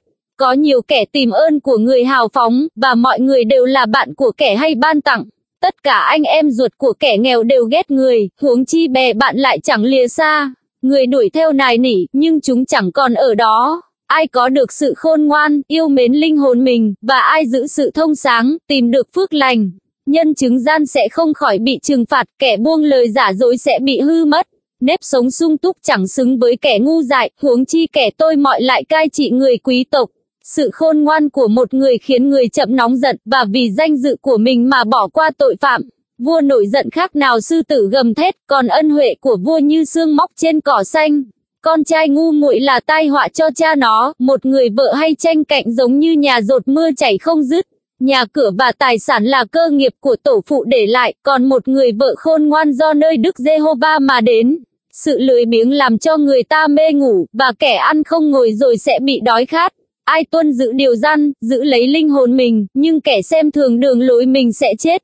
Ai thương xót người nghèo là cho Đức Giê-hô-va vay mượn, Ngài sẽ đáp lại việc lành ấy cho người. Hãy sửa phạt con cái ngươi lúc còn hy vọng, nhưng đừng định tâm giết nó. Người hay nổi giận dữ tợn sẽ phải mang hình phạt, vì nếu con giải cứu hắn, hẳn phải giải cứu lần nữa. Hãy nghe lời khuyên và đón nhận sự giáo huấn, để cuối cùng, con được khôn ngoan. Trong lòng loài người có nhiều mưu kế, nhưng ý định của Đức Giê-hô-va sẽ được thành tựu. Điều mà người ta mong ước nơi con người là lòng trung thành, thà làm người nghèo khổ còn hơn là kẻ nói dối. Sự kính sợ Đức Giê-hô-va dẫn đến sự sống, làm cho người ta được thỏa nguyện và ngăn cản mọi tai họa. Kẻ lười biếng thò tay vào đĩa, rồi không thèm đưa nó lên miệng mình. Hãy đánh phạt kẻ nhạo báng thì người ngây thơ sẽ trở nên khôn khéo. Hãy khiển trách người hiểu biết, người ấy sẽ thêm tri thức. Kẻ ngược đãi cha và xua đuổi mẹ mình là đứa con gây xấu hổ và sỉ nhục. Hỡi con ta, khi không nghe lời khuyên dạy nữa, con sẽ lầm lạc cách xa các lời tri thức. Nhân chứng gian tà nhạo báng sự công chính, và miệng kẻ ác nuốt chửng tội lỗi. Sự trừng phạt dành sẵn cho kẻ nhạo báng, roi vọt sắm sẵn cho lưng kẻ ngu dại. Rượu khiến người ta nhạo báng, thức uống say gây tiếng ồn ào, ai dùng nó quá độ chẳng phải là khôn ngoan. Cơn giận kinh khiếp của vua giống như sư tử gầm thét, ai chọc giận vua là làm hại mạng sống mình. Người tránh khỏi điều tranh cãi đáng được tôn trọng, chỉ những kẻ ngu dại mới lao vào đó. Kẻ lười biếng không chịu cày cấy đúng thời vụ, đến mùa gặt, nó sẽ xin ăn nhưng chẳng được gì. Mưu kế trong lòng người như giếng nước sâu, người thông sáng sẽ múc lấy tại đó. Nhiều người khoe rằng mình trung thành, nhưng ai có thể tìm được một người trung tín. Người công chính ăn ở cách thanh liêm, con cháu người ấy thật có phước. Vua ngồi trên ngai xử đoán, đưa mắt mình tra xét mọi điều ác. Ai có thể nói, tôi đã tẩy sạch lòng mình, tôi đã sạch tội rồi. 2 thứ quả cân và 2 dụng cụ đo lường, cả hai đều ghê tởm đối với Đức Giê-hô-va. Việc trẻ con làm, hoặc trong sạch hoặc chính đáng, cũng đều bày tỏ bản tính nó. Tai để nghe, mắt để thấy, Đức Giê-hô-va đã làm ra cả hai. Đừng mê ngủ, kẻo con trở nên nghèo khổ, hãy mở mắt ra thì con sẽ được ăn bánh no nê. Người mua luôn nói, xấu, xấu, rồi khi rời khỏi lại tự khen mình. Có vàng và nhiều châu ngọc, nhưng đôi môi tri thức là báu vật quý giá. Hãy nắm lấy áo hắn vì hắn đã bảo lãnh cho người không quen, hãy giữ vật làm tin của hắn vì hắn bảo lãnh cho người đàn bà xa lạ. Bánh nhờ dối gạt mà được, lúc mới ăn thì ngon ngọt, nhưng sau đó, miệng sẽ đầy đá sỏi. Nhờ bàn luận, các kế hoạch được lập vững, hãy tiến hành chiến tranh bằng sự khôn ngoan. Kẻ mách lẻo hay tiết lộ điều thầm kín, con đừng giao du với kẻ quá hở môi. Ngọn đèn của kẻ nguyền rủa cha mẹ mình, sẽ tắt giữa đêm tối mờ mịt. Có được tài sản quá nhanh chóng lúc đầu thì cuối cùng sẽ chẳng được phước. Đừng nói, ta sẽ báo thù. Hãy chờ đợi Đức Giê-hô-va, Ngài sẽ cứu con. Hai thứ quả cân là điều ghê tởm đối với Đức Giê-hô-va, và cây cân giả trá đâu phải là vật tốt lành. Các bước đi của loài người do Đức Giê-hô-va quyết định, làm sao loài người hiểu được đường lối mình. Nói cách vội vàng rằng, vật này là vật thánh. Và sau khi đã khấn nguyện rồi mới suy nghĩ lại, đó là một cái bẫy nguy hiểm cho con người. Vua khôn ngoan tra xét kẻ ác, và cho bánh xe cán trên chúng. Tâm linh con người là ngọn đèn của Đức Giê-hô-va, dò thấu các nơi bí ẩn của lòng người. Sự nhân từ và chân thật bảo hộ vua, vua lấy lòng nhân từ mà nâng đỡ ngôi nước mình. Sức lực là vinh quang của người trai trẻ, còn tóc bạc là sự tôn trọng của người già. Những thương tích và dấu vết làm cho sạch điều ác, còn roi vọt thấm vào nơi sâu kín của lòng. Lòng của vua trong tay Đức Giê-hô-va khác nào dòng nước chảy, Ngài muốn làm nghiêng lệch nó bên nào tùy ý Ngài. Mọi đường lối của con người đều chính đáng theo mắt mình, nhưng Đức Giê-hô-va đánh giá tấm lòng. Làm theo sự công chính và ngay thẳng được đẹp lòng Đức Giê-hô-va hơn là dâng sinh tế. Mắt tự cao, lòng kiêu ngạo, và ngọn đèn của kẻ ác đều là tội lỗi. Các ý tưởng của người cần mẫn chắc chắn dẫn đến sự dư dật, còn tất cả kẻ hấp tấp chỉ chạy đến điều thiếu thốn. Tài sản nhờ dùng lưỡi dối gạt mà được là hơi thở thoáng qua, là cạm bẫy sự chết. Sự hung bạo của kẻ ác sẽ đùa chúng đi, vì chúng không chịu làm điều công chính. Con đường của kẻ phạm tội là quanh co, nhưng công việc người trong sạch là ngay thẳng. Thà ở một góc trên mái nhà còn hơn là ở chung nhà với người đàn bà hay tranh cạnh. Lòng kẻ giữ mong ước điều ác, nó không thương xót người lân cận mình. Khi kẻ nhạo báng bị phạt, người khờ dại trở nên khôn ngoan. Khi được khuyên dạy, người khôn ngoan càng thêm tri thức. Đấng công chính xem xét nhà kẻ ác, là đấng xô những kẻ ác vào tai họa. Kẻ bịt tai không chịu nghe tiếng kêu la của người nghèo khổ, khi kẻ ấy kêu la thì chẳng ai đáp lại. Quà biếu kín đáo làm nguôi cơn tức giận, hối lộ bí mật làm dịu trận lôi đình. Khi công lý được thi hành là niềm vui cho người công chính, nhưng là nỗi sợ hãi cho kẻ làm ác. Người lầm lạc khỏi đường khôn sáng sẽ ở trong hội kẻ chết. Ai ham sự vui chơi chắc chắn sẽ nghèo khó, còn ai ưa rượu với giàu sẽ chẳng làm giàu. Kẻ ác trở thành giá chuộc cho người công chính, và kẻ dối gạt thế chỗ cho người ngay thẳng. Thà ở một nơi vắng vẻ còn hơn là ở với một người đàn bà hay tranh cạnh và càu nhàu. Báu vật và giàu còn lại trong nhà người khôn ngoan, nhưng kẻ ngu dại tiêu xài hết. Người nào đeo đuổi sự công chính và nhân từ sẽ tìm được sự sống, sự công chính và tôn trọng. Người khôn ngoan tấn công thành của dũng sĩ và triệt hạ đồn lũy mà chúng tin cậy. Ai giữ miệng lưỡi mình là giữ linh hồn mình khỏi hoạn nạn. Nhạo báng là tên của kẻ tự cao, kiêu ngạo, nó cư xử cách xấc xược theo tính kiêu căng của nó. Ước vọng của kẻ lười biếng giết chết nó, vì hai tay nó không chịu làm việc.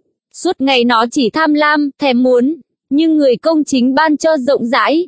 Sinh tế của kẻ ác là một vật ghê tởm, huống chi chúng đem đến với ý gian tà. Nhân chứng giả dối sẽ bị hư mất, nhưng người biết lắng nghe sẽ được nói mãi. Kẻ ác tự làm mặt chai mày đá, còn người ngay thẳng làm vững đường lối mình. Chẳng có sự khôn ngoan, thông sáng, hay là mưu kế nào có thể chống lại Đức Giê-hô-va được. Ngựa sắm sẵn cho ngày chiến trận, nhưng sự chiến thắng thuộc về Đức Giê-hô-va. Danh tiếng tốt quý hơn tiền của nhiều, còn ân huệ quý hơn bạc vàng. Kẻ giàu và người nghèo đều gặp nhau, Đức Giê-hô-va đã dựng nên cả hai. Người khôn khéo thấy trước tai họa và ẩn mình, nhưng kẻ khờ dại cứ lao tới và mang họa. Phần thưởng cho sự khiêm nhường và kính sợ Đức Giê-hô-va là sự giàu có, tôn trọng và sự sống. Trên đường kẻ gian tà có gai trông và cạm bẫy, ai gìn giữ linh hồn mình phải tránh xa nó. Hãy dạy cho trẻ thơ con đường nó phải theo, để khi trở về già, nó cũng không lìa khỏi đó. Người giàu cai trị kẻ nghèo, ai vay mượn là đầy tớ của kẻ cho vay mượn. Kẻ gieo bất công chắc chắn sẽ gặt tai họa, và cây roi thịnh nộ của hắn sẽ bị gãy. Người có mắt nhân lành sẽ được phước, vì người lấy bánh của mình cho người nghèo khó. Hãy đuổi kẻ nhạo báng, thì sự cãi lẫy cũng sẽ ra đi, sự tranh cãi và lăng nhục sẽ chấm dứt. Ai yêu tấm lòng trong sạch và môi miệng nhân hậu, sẽ được làm bạn của vua. Mắt của Đức Giê-hô-va trông nom người có tri thức, nhưng Ngài đánh đổ lời của kẻ gian tà. Kẻ lười biếng nói, có con sư tử ở ngoài đó, tôi sẽ bị giết giữa đường. Miệng của dâm phụ là một cái hố sâu, ai bị Đức Giê-hô-va nổi giận sẽ rơi vào đó. Sự ngu dại buộc vào lòng con trẻ, nhưng roi răn dạy sẽ làm cho điều ấy lìa xa nó. Kẻ áp bức người nghèo để làm giàu cho mình, cũng như kẻ tặng cho người giàu, đều dẫn đến sự nghèo thiếu.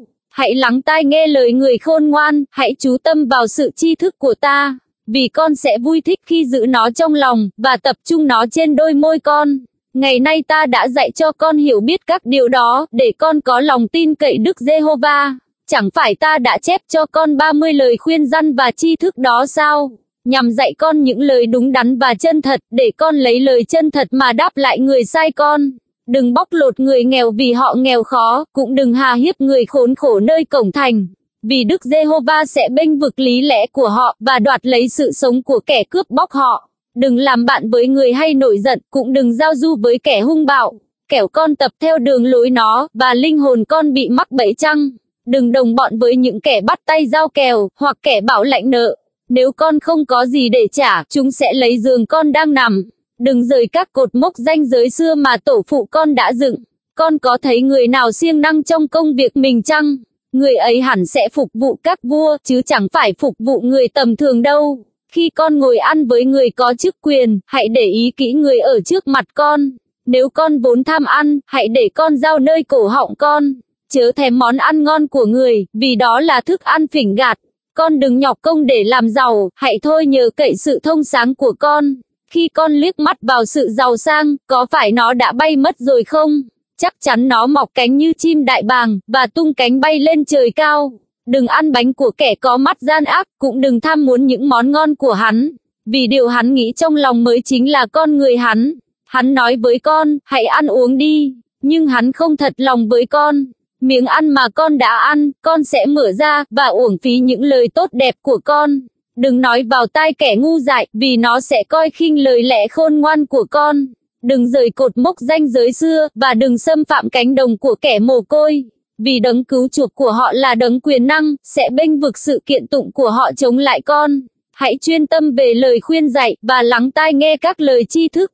Đừng bỏ qua việc răn dạy trẻ thơ, dù đánh nó bằng roi, nó sẽ chẳng chết đâu. Khi con đánh nó bằng roi, là giải cứu linh hồn nó khỏi âm phủ. Hỡi con ta, nếu lòng con khôn ngoan, thì chính lòng ta cũng sẽ vui mừng. Phải, tận đáy lòng ta sẽ hớn hở khi miệng con nói điều ngay thẳng. Lòng con đừng ganh tị với kẻ tội lỗi, nhưng hàng ngày hãy kính sợ Đức Giê-hô-va.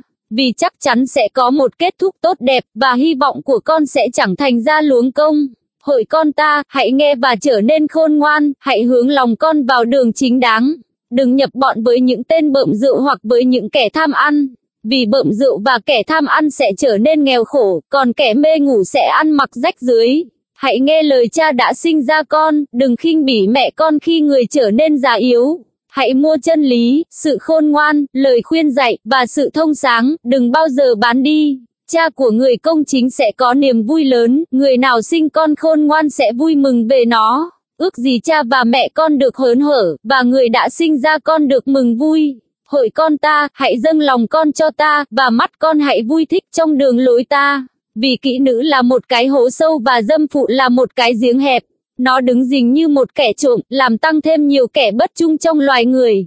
Ai bị hoạn nạn, ai rên xiết, ai cãi cọ, ai than thở, ai bị thương tích vô cớ, ai có con mắt đỏ. Đó là những kẻ nấn ná bên rượu, đi nếm thứ rượu pha. Đừng nhìn rượu khi nó đỏ hồng, lúc nó chiếu sao trong ly và tuôn chảy dễ dàng. Cuối cùng, nó cắn như rắn, tiết ra nọc như nọc rắn độc. Mắt con sẽ nhìn người dâm phụ, và lòng con sẽ nói điều gian tà. Thật, con sẽ như người nằm giữa đáy biển, khác nào kẻ nằm trên chót cột buồm. Con sẽ nói rằng, người ta đập tôi nhưng tôi không đau. Người ta đánh tôi nhưng tôi không cảm biết. Khi tôi tỉnh dậy, tôi sẽ trở lại tìm uống nó nữa. Đừng ganh tị với kẻ ác, cũng đừng ước ao ở chung với chúng. Vì lòng chúng chỉ nghĩ đến điều hung bạo, và môi chúng nói ra sự tổn hại. Nhờ sự khôn ngoan, cửa nhà được xây cất và được vững vàng bởi sự thông sáng. Nhờ tri thức, các phòng ốc đều chứa đầy của cải quý báu và đẹp đẽ. Người khôn ngoan có sức mạnh, và người tri thức gia tăng năng lực. Con phải nhờ sự chỉ dẫn khôn ngoan mà đánh giặc, nhờ có nhiều cố vấn mà chiến thắng.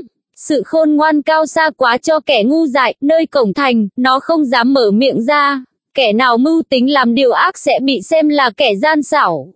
Tư tưởng ngu dại là tội lỗi, kẻ nhạo báng bị người ta ghê tởm.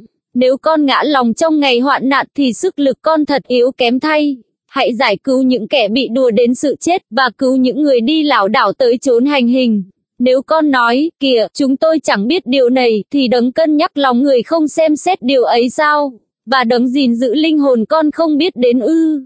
Ngài chẳng báo cho mỗi người tùy theo công việc họ làm sao? Hỡi con ta, hãy ăn mật vì nó ngon lành, mật từ tàng ong thật ngọt ngào cho miệng con.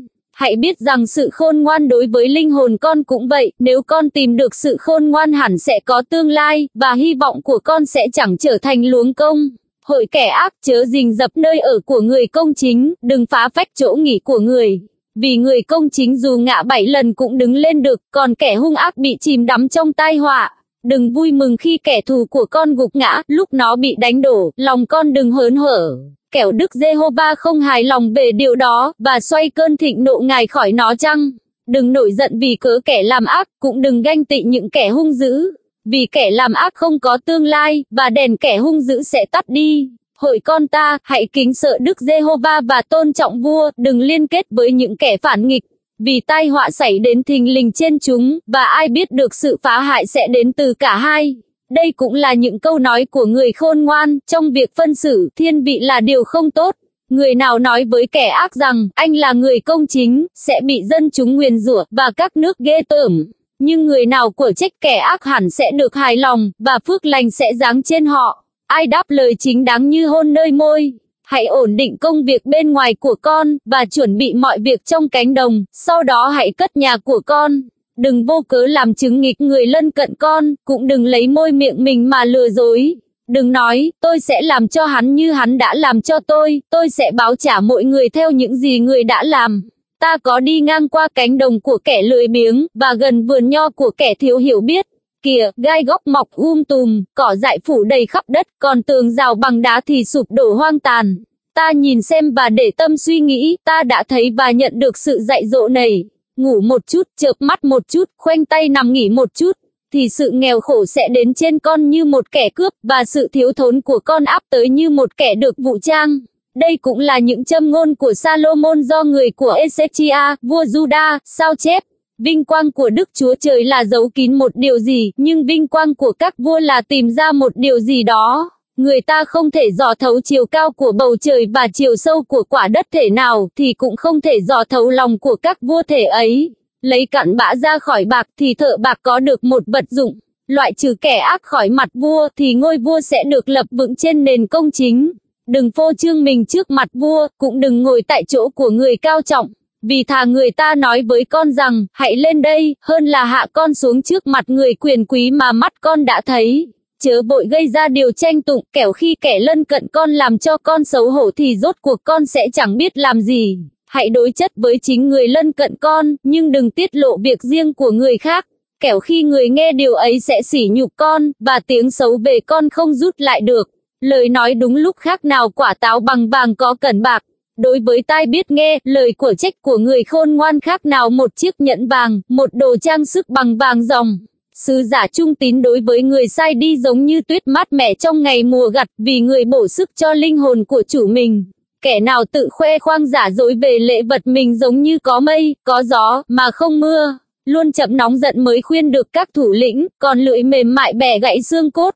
Nếu con tìm được mật, hãy ăn vừa phải, kẻo khi ăn no chán con sẽ mở ra trăng. Đừng thường xuyên bước chân đến nhà người lân cận con, kẻo người chán con và trở lòng ghét con chăng.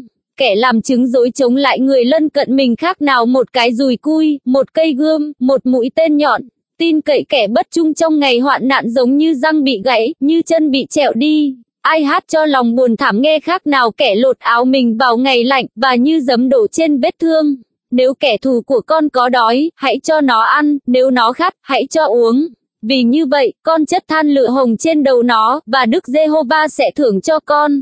Gió bấc sinh ra mưa, còn lưỡi nói hành cách kín đáo khiến cho mặt mày giận dữ. Thà ở một góc trên mái nhà còn hơn là ở chung nhà với người đàn bà hay tranh cạnh. Tin tốt lành từ xứ xa đến giống như nước mát mẻ cho người đang khao khát. Người công chính nghiêng ngã trước mặt kẻ gian ác khác nào một suối nước bị vấy đục, một nguồn nước bị ô nhiễm. Ăn mật nhiều quá thì không tốt, mãi lo tìm kiếm vinh quang cho mình cũng vậy. Người nào không chế ngự lòng mình khác nào một cái thành đổ nát, không tường lũy. Như tuyết trong mùa hạ hoặc mưa trong mùa gặt, vinh dự không xứng cho kẻ ngu dại. Như chim sẻ bay, như chim én lượn, lời rủa xả vô cớ cũng vậy, nó chẳng hề xảy đến. Roi dùng cho ngựa, hàm thiếc dành cho lừa, còn đòn vọt dành cho lưng kẻ ngu dại. Đừng đáp lời kẻ ngu dại như sự ngu dại của nó, kẻo chính con cũng giống nó chăng?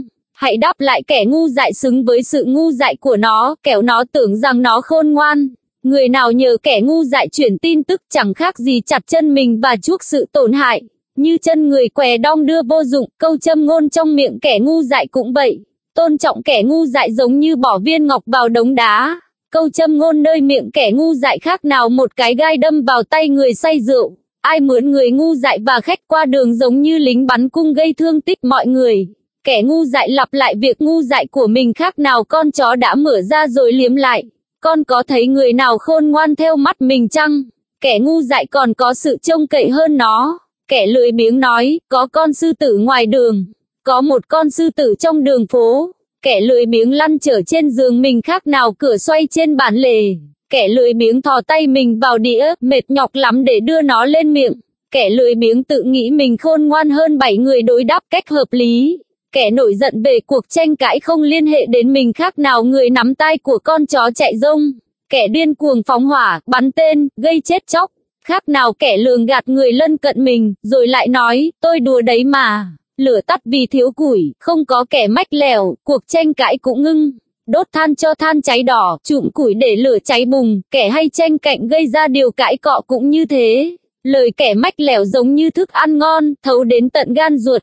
Môi miệng sốt sắng mà lòng dạ độc ác khác nào bình gốm tráng bạc pha.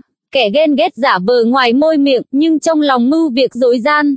Khi nó nói ngon ngọt thì chớ tin, vì trong lòng nó có 7 điều ghê tởm.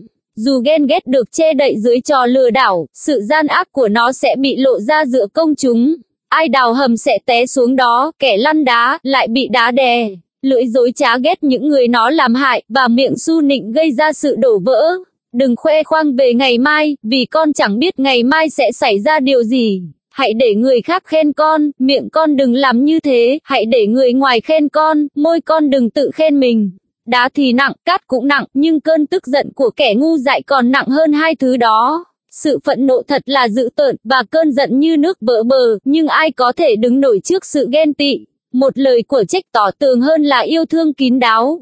Bạn bè gây thương tích do lòng yêu thương chân thật, còn hơn kẻ thù hôn hít cách giả tạo. Kẻ no nê giày đạp mật ong dưới chân mình, nhưng vật gì đắng cũng hóa ngọt đối với người đói khát. Kẻ lưu lạc xa cách nơi ở của mình, giống như chim bay đây đó khỏi tổ của nó vậy. Dầu và hương liệu làm khoan khoái lòng người, lời khuyên từ đáy lòng bạn bè cũng êm dịu như thế. Đừng từ bỏ bạn của con hay bạn của cha con, trong ngày hoạn nạn đừng đi đến nhà anh em mình, vì anh em xa không bằng láng giềng gần. Hỡi con ta, hãy khôn ngoan và làm vui lòng ta, để ta có thể đối đáp kẻ sỉ nhục ta. Người khôn khéo thấy trước tai họa và ẩn mình, còn kẻ khờ dại cứ lao tới và mang họa. Hãy nắm lấy áo hắn vì hắn đã bảo lãnh cho người không quen, hãy giữ vật làm tin của hắn vì hắn bảo lãnh cho người đàn bà xa lạ. Người nào dậy sớm lớn tiếng chúc phước cho bạn hữu, lời chúc phước đó sẽ bị kể là lời nguyền rủa. Nhà dột liên miên trong ngày mưa dầm và một người đàn bà hay tranh cạnh, cả hai đều như nhau. Ai muốn ngăn giữ người đàn bà ấy khác nào ngăn giữ gió, và như tay phải cầm lấy dầu. Giống như sắt mài nhọn sắt, cũng vậy, con người mài giũa diện mạo bạn mình.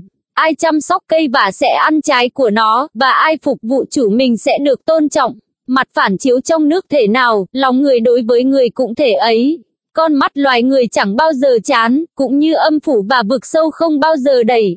Nồi thử bạc, lò thử vàng, còn sự khen ngợi thử loài người. Dù con dùng chày mà dã kẻ ngu dại trong cối chung với gạo thì sự điên dại cũng không lìa khỏi nó. Hãy biết thật rõ tình trạng bầy chiên của con, và lưu tâm đến các đàn gia súc. Vì sự giàu có không tồn tại mãi, và mạo miệng cũng không còn đến đời đời. Cỏ khô mất đi, cỏ non lại mọc ra, người ta thu nhặt rau cỏ trên núi. Lông chiên sẽ cung cấp áo quần cho con, dê đực là giá mua đồng ruộng. Sữa dê có đủ để làm thức ăn cho con, cho người nhà của con và để nuôi các đầy tớ gái của con. Kẻ ác chạy trốn dù không ai đuổi theo, nhưng người công chính dũng mạnh như sư tử. Khi xứ sở loạn lạc thì có nhiều lãnh tụ, nhưng nhờ một người hiểu biết sáng suốt, đất nước sẽ bền vững lâu dài. Người nghèo áp bức kẻ cùng khốn khác nào trận mưa lũ quét sạch mùa màng. Kẻ bỏ luật pháp khen ngợi kẻ ác, còn người giữ luật pháp chống lại chúng. Kẻ buông mình vào điều ác chẳng hiểu sự công chính, nhưng ai tìm kiếm Đức Giê-hô-va hiểu biết mọi sự. Thà làm người nghèo khó mà sống chính trực còn hơn là kẻ giàu có mà theo đường lối quanh co. Ai tuân giữ luật pháp là đứa con hiểu biết, nhưng ai kết bạn với kẻ phóng đãng làm nhục cha mình. Kẻ nào nhờ cho vay nặng lãi mà của cải mình tăng thêm, là chất chứa của ấy cho người có lòng thương xót kẻ nghèo khổ. Người nào bịt tai không chịu nghe luật pháp, lời cầu nguyện của người ấy đáng ghê tởm. Kẻ nào làm cho người ngay thẳng lầm lạc trong đường xấu xa, chính kẻ đó sẽ sa vào hố mình đã đào, nhưng người trọn vẹn được hưởng phước lành. Người giàu tự cho mình là khôn ngoan, nhưng người nghèo mà thông sáng thì biết rõ người ấy. Khi người công chính chiến thắng thì được vinh quang lớn, lúc kẻ gian ác nổi lên, mọi người đều ẩn trốn. Người nào giấu tội lỗi mình sẽ không được may mắn, nhưng ai xưng nó ra và lìa bỏ nó thì sẽ được thương xót. Người kính sợ Chúa luôn luôn hưởng phước, còn ai cứng lòng sẽ rơi vào tai họa. Kẻ ác cai trị dân nghèo khác nào sư tử gầm thét, hoặc gấu đuổi theo mồi. Kẻ cai trị thiếu hiểu biết chỉ lo bóc lột, nhưng người ghét lợi bất chính sẽ được trường thọ. Kẻ mắc nợ máu của một người sẽ trốn chạy cho đến chết, đừng ai giúp đỡ nó. Ai ăn ở cách liêm chính sẽ được cứu rỗi, còn ai đi theo đường lối bất chính sẽ sa ngã thình lình. Người nào cày ruộng sẽ đầy lương thực, nhưng ai theo kẻ lười biếng sẽ đầy sự nghèo khổ. Người trung tín sẽ được nhiều phước lành, nhưng kẻ vội làm giàu hẳn không khỏi bị phạt. Thiên vị là điều chẳng tốt, vì một mẩu bánh mà người ta có thể phạm tội. Người có mắt gian tham vội chạy theo của cải, chẳng biết rằng sự thiếu thốn sẽ ập đến bên mình. Ai của trách một người, về sau sẽ được biết ơn hơn là kẻ dùng lưỡi su nịnh. Kẻ nào ăn cắp của cha hay mẹ mình và nói rằng, chẳng phải là phạm tội đâu, kẻ ấy là đồng bọn với kẻ phá hoại. Kẻ tham lam gây ra sự tranh cãi, nhưng người tin cậy Đức Giê-hô-va sẽ được hưng thịnh. Kẻ nào tin cậy nơi lòng mình là kẻ ngu muội, còn ai ăn ở cách khôn ngoan sẽ được cứu rỗi. Ai ban cho người nghèo sẽ không thiếu thốn, còn ai nhắm mắt làm ngơ sẽ bị nhiều lời nguyền rủa. Khi kẻ ác nổi lên, mọi người đều ẩn trốn, nhưng khi chúng sụp đổ, người công chính lại gia tăng. Người thường xuyên bị của trách mà lại cứng cổ, sẽ bị sụp đổ thình lình, không phương cứu chữa. Khi người công chính gia tăng thì dân chúng vui mừng, nhưng khi kẻ ác cai trị, dân chúng lại rên xiết. Người yêu mến sự khôn ngoan làm cho cha vui thỏa, còn kẻ kết bạn với phường kỹ nữ, phá tan của cải. Nhờ công lý, vua làm cho đất nước bền vững, nhưng ai đòi hối lộ, làm cho đất nước suy vong. Kẻ nào su nịnh người lân cận, là giăng lưới dưới chân người. Trong tội lỗi của kẻ ác có một cái bẫy, nhưng người công chính ca hát mừng rỡ. Người công chính biết quyền lợi của người nghèo khổ, còn kẻ ác không hiểu điều tri thức ấy. Kẻ nhạo báng châm lửa cho thành bị thiêu hủy, nhưng người khôn ngoan làm nguôi cơn giận. Nếu người khôn ngoan tranh luận với kẻ ngu dại, dù người giận hay cười cũng chẳng được yên. Kẻ khát máu ghét người trọn vẹn, nhưng người ngay thẳng bảo tồn mạng sống người ấy. Kẻ ngu dại bộc lộ cơn giận dữ của mình, còn người khôn ngoan kiên nhẫn kiềm chế nó. Nếu người cai trị lắng nghe lời giả dối, thì cả bầy tôi trở nên gian ác. Người nghèo và kẻ áp bức gặp nhau ở điểm này, Đức Giê-hô-va ban ánh sáng cho đôi mắt của cả hai. Vua nào phân xử công minh cho người nghèo thì ngôi vua sẽ được vững bền mãi mãi. Roi vọt và sự của trách ban cho sự khôn ngoan, còn đứa con phóng túng làm nhục mẹ nó. Khi kẻ ác tăng thêm thì tội lỗi cũng gia tăng, nhưng người công chính sẽ thấy sự sụp đổ của chúng. Hãy sửa phạt con cái, nó sẽ cho con được an tịnh, và làm cho lòng con vui mừng. Ở đâu không có khải tượng, dân chúng phóng túng, nhưng phước cho người biết tuân giữ luật pháp. Đừng sửa trị đầy tớ bằng lời nói suông, vì dù nó hiểu, cũng không vâng theo. Con có thấy kẻ hấp tấp trong lời nói mình chăng? Một kẻ ngu muội còn có hy vọng hơn hắn. Người nào nuông chiều đầy tớ mình từ thuở nhỏ, cuối cùng nó trở thành đứa cứng đầu. Người hay giận gây ra điều tranh cãi, kẻ nóng tính phạm rất nhiều tội lỗi. Sự kiêu ngạo của một người sẽ hạ người ấy xuống, nhưng ai có tinh thần khiêm nhường sẽ được tôn trọng.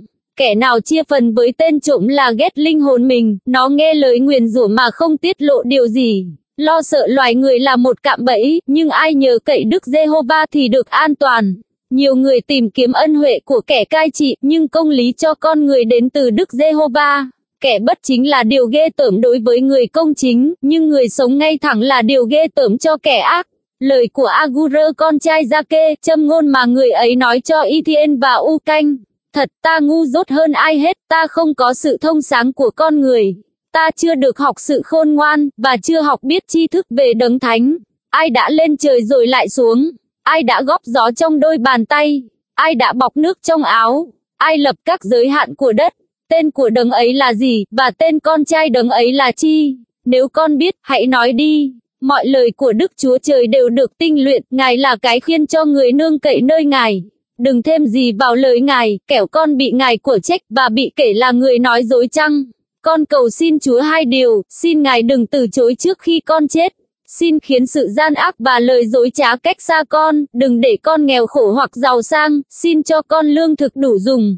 Kẻo khi dư dật, con từ chối Chúa mà nói rằng, Đức Giê-hô-va là ai? Hoặc khi con bị nghèo khổ mà đi trộm cắp và làm ô danh Đức Chúa Trời của con chăng? Đừng vu khống đầy tớ với chủ nó, kẻo nó nguyền rủa và con phải mắc tội chăng? Có hạng người nguyền rủa cha mình cũng không chúc phước cho mẹ mình. Có hạng người cho là mình trong sạch nhưng chưa được rửa sạch vết nhơ của mình. Có hạng người có cặp mắt kiêu hãnh và mí mắt tự cao làm sao. Có hạng người có răng sắc như gươm, hàm răng bén như dao, để nuốt mất những người bần cùng khỏi đất và những người nghèo túng khỏi loài người. Con đỉa có 2 con gái, chúng kêu, hãy cho, hãy cho. Có 3 điều không bao giờ thỏa mãn, và 4 điều chẳng bao giờ nói, đủ rồi. Đó là âm phủ, dạ hiếm muộn, đất khan nước, và lửa, chẳng bao giờ nói, đủ rồi.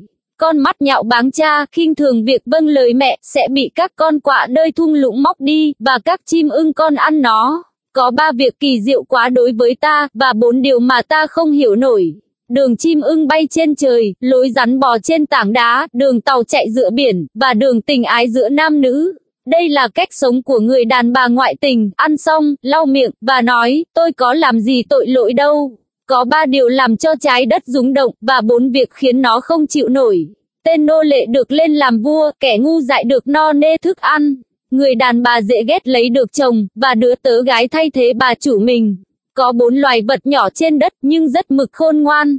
Con kiến dù là loài yếu ớt, nhưng biết lo dự trữ thức ăn trong mùa hạ. Con thỏ rừng dù là loài không có sức lực, nhưng biết làm chỗ ở trong hốc đá. Loài cào cào dù không có vua chúa, nhưng bay ra thành đội ngũ. Con thằn lằn mà người ta lấy tay bắt được, vẫn ở trong cung vua. 3 con vật có dáng đi đẹp đẽ, và 4 loài có bước oai phong. Sư tử mạnh hơn hết trong các loài vật, chẳng lui bước trước bất cứ loài nào. Con gà trống oai vệ, con dê đực, và vua khi duyệt binh. Nếu con có dại dột mà tự cao tự đại, hoặc nếu con có âm mưu điều ác, hãy lấy tay che miệng lại, ép sữa làm ra sữa đông, và đấm vào mũi làm cho phun máu. Cũng vậy, chọc giận sinh ra điều tranh cãi. Lời của vua Lê-mu-ên, các châm ngôn mà mẹ vua dạy cho người. Hỡi con ta, hỡi con mà dạ ta đã cưu mang, hỡi con của sự khấn nguyện, ta nên nói điều gì với con đây? Đừng trao sức lực con cho đàn bà, đừng theo con đường khiến cho vua chúa bị bại hoại. Hỡi Lê-mu-ên, chẳng xứng hợp cho các vua, chẳng xứng hợp cho các vua uống rượu, hoặc các quan chức hỏi, rượu ở đâu? Kẻo khi uống say, họ quên luật lệ mà đi ngược lại quyền lợi của người khốn khổ chăng? Hãy đem chất men cho người sắp chết, và rượu cho người có lòng đắng cay. Hãy cho họ uống và quên nỗi nghèo khổ của mình, chẳng còn nhớ đến nỗi cực nhọc của mình nữa. Hãy mở miệng bênh vực người câm, và biện hộ cho những người bị ruồng bỏ. Hãy mở miệng, xét xử công minh, bảo vệ quyền lợi cho người nghèo nàn cùng khốn. Ai có thể tìm được một người nữ tài đức, giá trị nàng trội hơn châu ngọc. Lòng người chồng tin cậy nàng, chàng sẽ chẳng thiếu hoa lợi. Chọn đời nàng làm cho chồng được ích lợi, chứ không gây tổn hại. Nàng lo tìm lông chiên và sợi gai, rồi vui vẻ bắt tay vào việc. Nàng giống như các tàu buôn, từ xứ xa chở hàng về. Nàng thức dậy khi trời còn tối, cung cấp thức ăn cho người nhà, và giao công việc cho các tớ gái mình. Nàng để ý đến một cánh đồng và mua nó, nhờ hoa lợi của 2 tay mình, nàng lập một vườn nho. Nàng thắt lưng bằng sức lực và làm cho 2 cánh tay mạnh mẽ. Nàng thấy công việc mình được ích lợi, ban đêm đèn nàng chẳng tắt. Nàng đặt tay vào con quay, và các ngón tay nàng cầm con suốt. Nàng mở rộng tay giúp người nghèo khó, đưa tay ra tiếp kẻ khốn cùng. Nàng không sợ người nhà bị lạnh khi tuyết giá, vì cả nhà đều mặc áo bằng lông chiên đỏ sậm. Nàng tự làm những chăn mền, áo quần nàng đều bằng vải gai mịn màu tía. Nơi cổng thành, chồng nàng được nổi tiếng khi ngồi chung với các trưởng lão trong xứ. Nàng may áo quần bằng vải gai đem bán, cung cấp đai thắt lưng cho nhà buôn. Nàng mặc lấy sức lực và oai phong, mỉm cười khi nghĩ đến tương lai.